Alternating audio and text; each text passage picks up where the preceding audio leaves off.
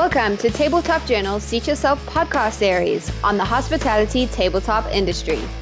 Now, here's your host, Dave Turner. Hey everybody, welcome back to Seat Yourself. Seat Yourself is our weekly podcast that covers all the news and items of interest and other associated things, all with relevancy to the food service and hospitality industry. I'm Dave Turner. I'm your host here at Seat Yourself, and this is episode number 109 of Seat Yourself, and it's published the week of March 8th. And I'm excited today because spring is nearly here and you can start to feel it. Maybe it is in your neighborhood too. I certainly hope so. And it really starting to seem like here in the States and around the world and perhaps where you live, you can feel the reopening of the food service and hospitality industry. It's really trying to happen. You can almost feel it. So let's continue to hope that that happens safely and very, very soon. Before we move on to this week's episode, I want to thank Bill Flannery again for a great episode last week. I think many of you were expecting Bill to simply come in and be a funny guy and tell a few jokes and all that. But a few of you wrote to say that you saw maybe a different side of Bill. And yes, while it's true that Bill has a great sense of humor, he always uses that humor to connect with other people. And these people that he connects with, they inevitably become his customers. And then Bill helps them solve their problems in doing that. And he produces sales results for the products he represents all the time using his humor and his skills and his product knowledge. And if you haven't listened to that episode, go back and listen to it. I know you'll enjoy it. A lot of you already have told me so. Now, in today's episode, I want to talk about the upcoming rebound of the hospitality industry. Like you, I can't wait for things to get back to quote-unquote normal. But I also want us to be prepared for the stops and the starts that we're going to have, the twists and the turns that are inevitably going to happen as we try to come back to life here in this industry. Many of us have been bruised pretty badly during this pandemic, both professionally and maybe even personally a little bit. So today, I want to talk about staying positive through this comeback trail and beyond. It's not going to be easy, but we'll do it. Staying positive is important to both our careers and our mental health. And as an industry, like I said, we've been through a lot. In hospitality, and especially in hospitality tabletop, that hurt has been deeper than almost any other sector I can imagine. So it's not unreasonable to think that it's really been tough for many of us to remain positive. So today I'll offer up a few quick everyday tips for keeping our positivity at a very high level in this comeback. Simple things that we can all do and incorporate into our everyday routines. And best of all, they're free. So let's get into today's episode. I think you'll see what I mean. This episode of Seat Yourself is sponsored in part by the Edward Don and Company. Everything but the food for nearly 100 years.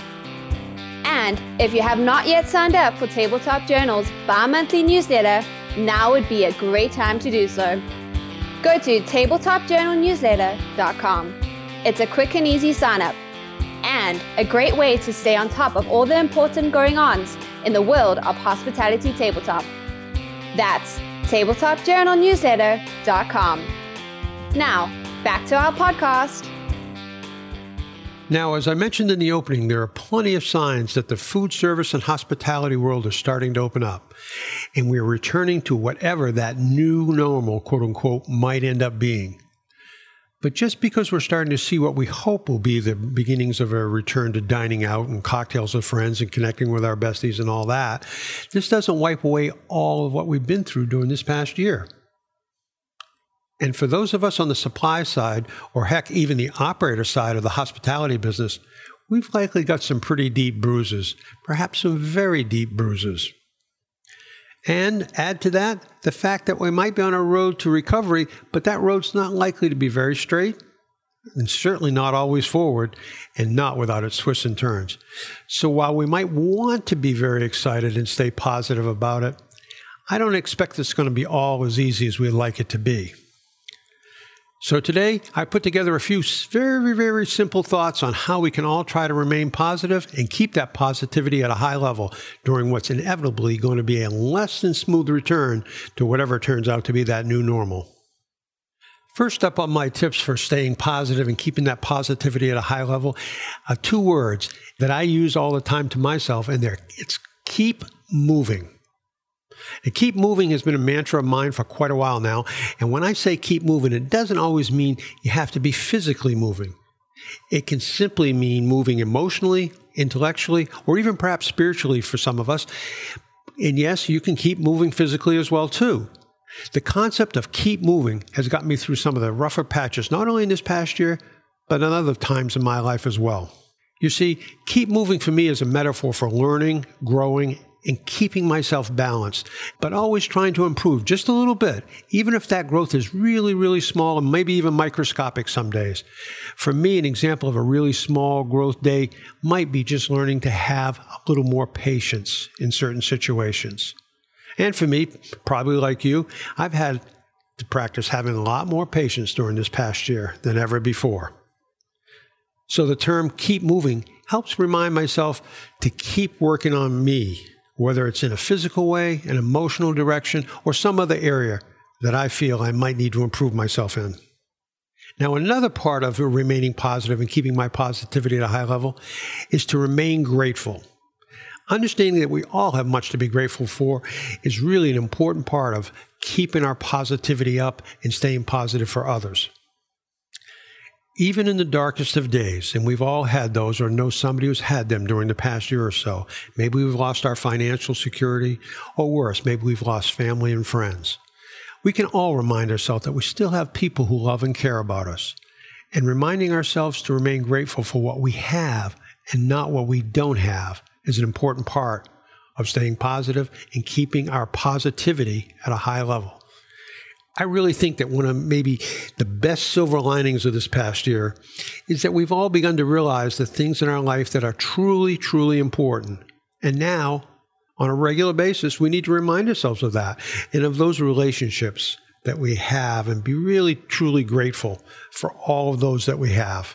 And take just a minute or so to remind ourselves how important we are to others around us as well. That's an important tip, too. So remember, when we are grateful, our positivity is reinforced over and over again.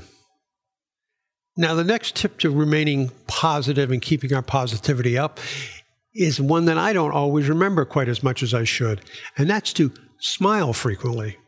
Now, you know there's a physiological component to positivity. That's not a secret.